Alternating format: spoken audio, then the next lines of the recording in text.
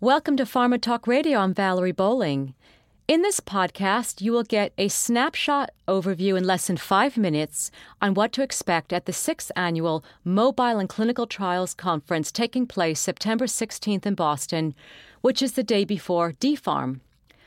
So the conference kicks off with Bayer's Michelle Sjogren, Director of Innovation, Pharma R&D, and Clinical Operations, with veteran co-chair Dr. Dan Karlin, who is the CEO at HealthMode.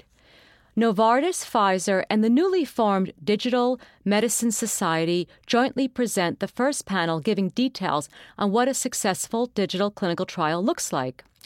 Following, Pfizer will present a case study demonstrating how they utilized Apple's research kit to develop a mobile app for a lupus trial and how they verified the accuracy of electronic patient-reported outcomes. This will lead into a Merck session on their Digital Health Strategy 2.0 and what they're doing to create an ecosystem that allows for the scaling of mobile tools and device implementation across multiple therapeutic areas. Next up, AbbVie will present a framework for unifying a multi-fold patient-facing technology and share their experience in alleviating the challenge and burden for patients. After, we have Pfizer back again, and they will take the stage to share an update on a project they previously presented in 2018. They will share the results of their use of validated digital wearables in an atopic dermatitis clinical trial, next steps, and plan for scale. So, moving right along, in the next session, Bayer and PRA Health Sciences will address how to scale mobile and digital deployment in clinical trials and escape Pilotville. What KPIs are used to evaluate the success or failure of a pilot, and what operational models best support digital deployment, and how to position for scale and transition. Following this, CTTI will be joining to share an update on their guidance and research into mitigating the risks holding us back and reducing patient burden. Next, Medical Research Network will share a case study on utilizing technology in the human touch in remote clinical trials.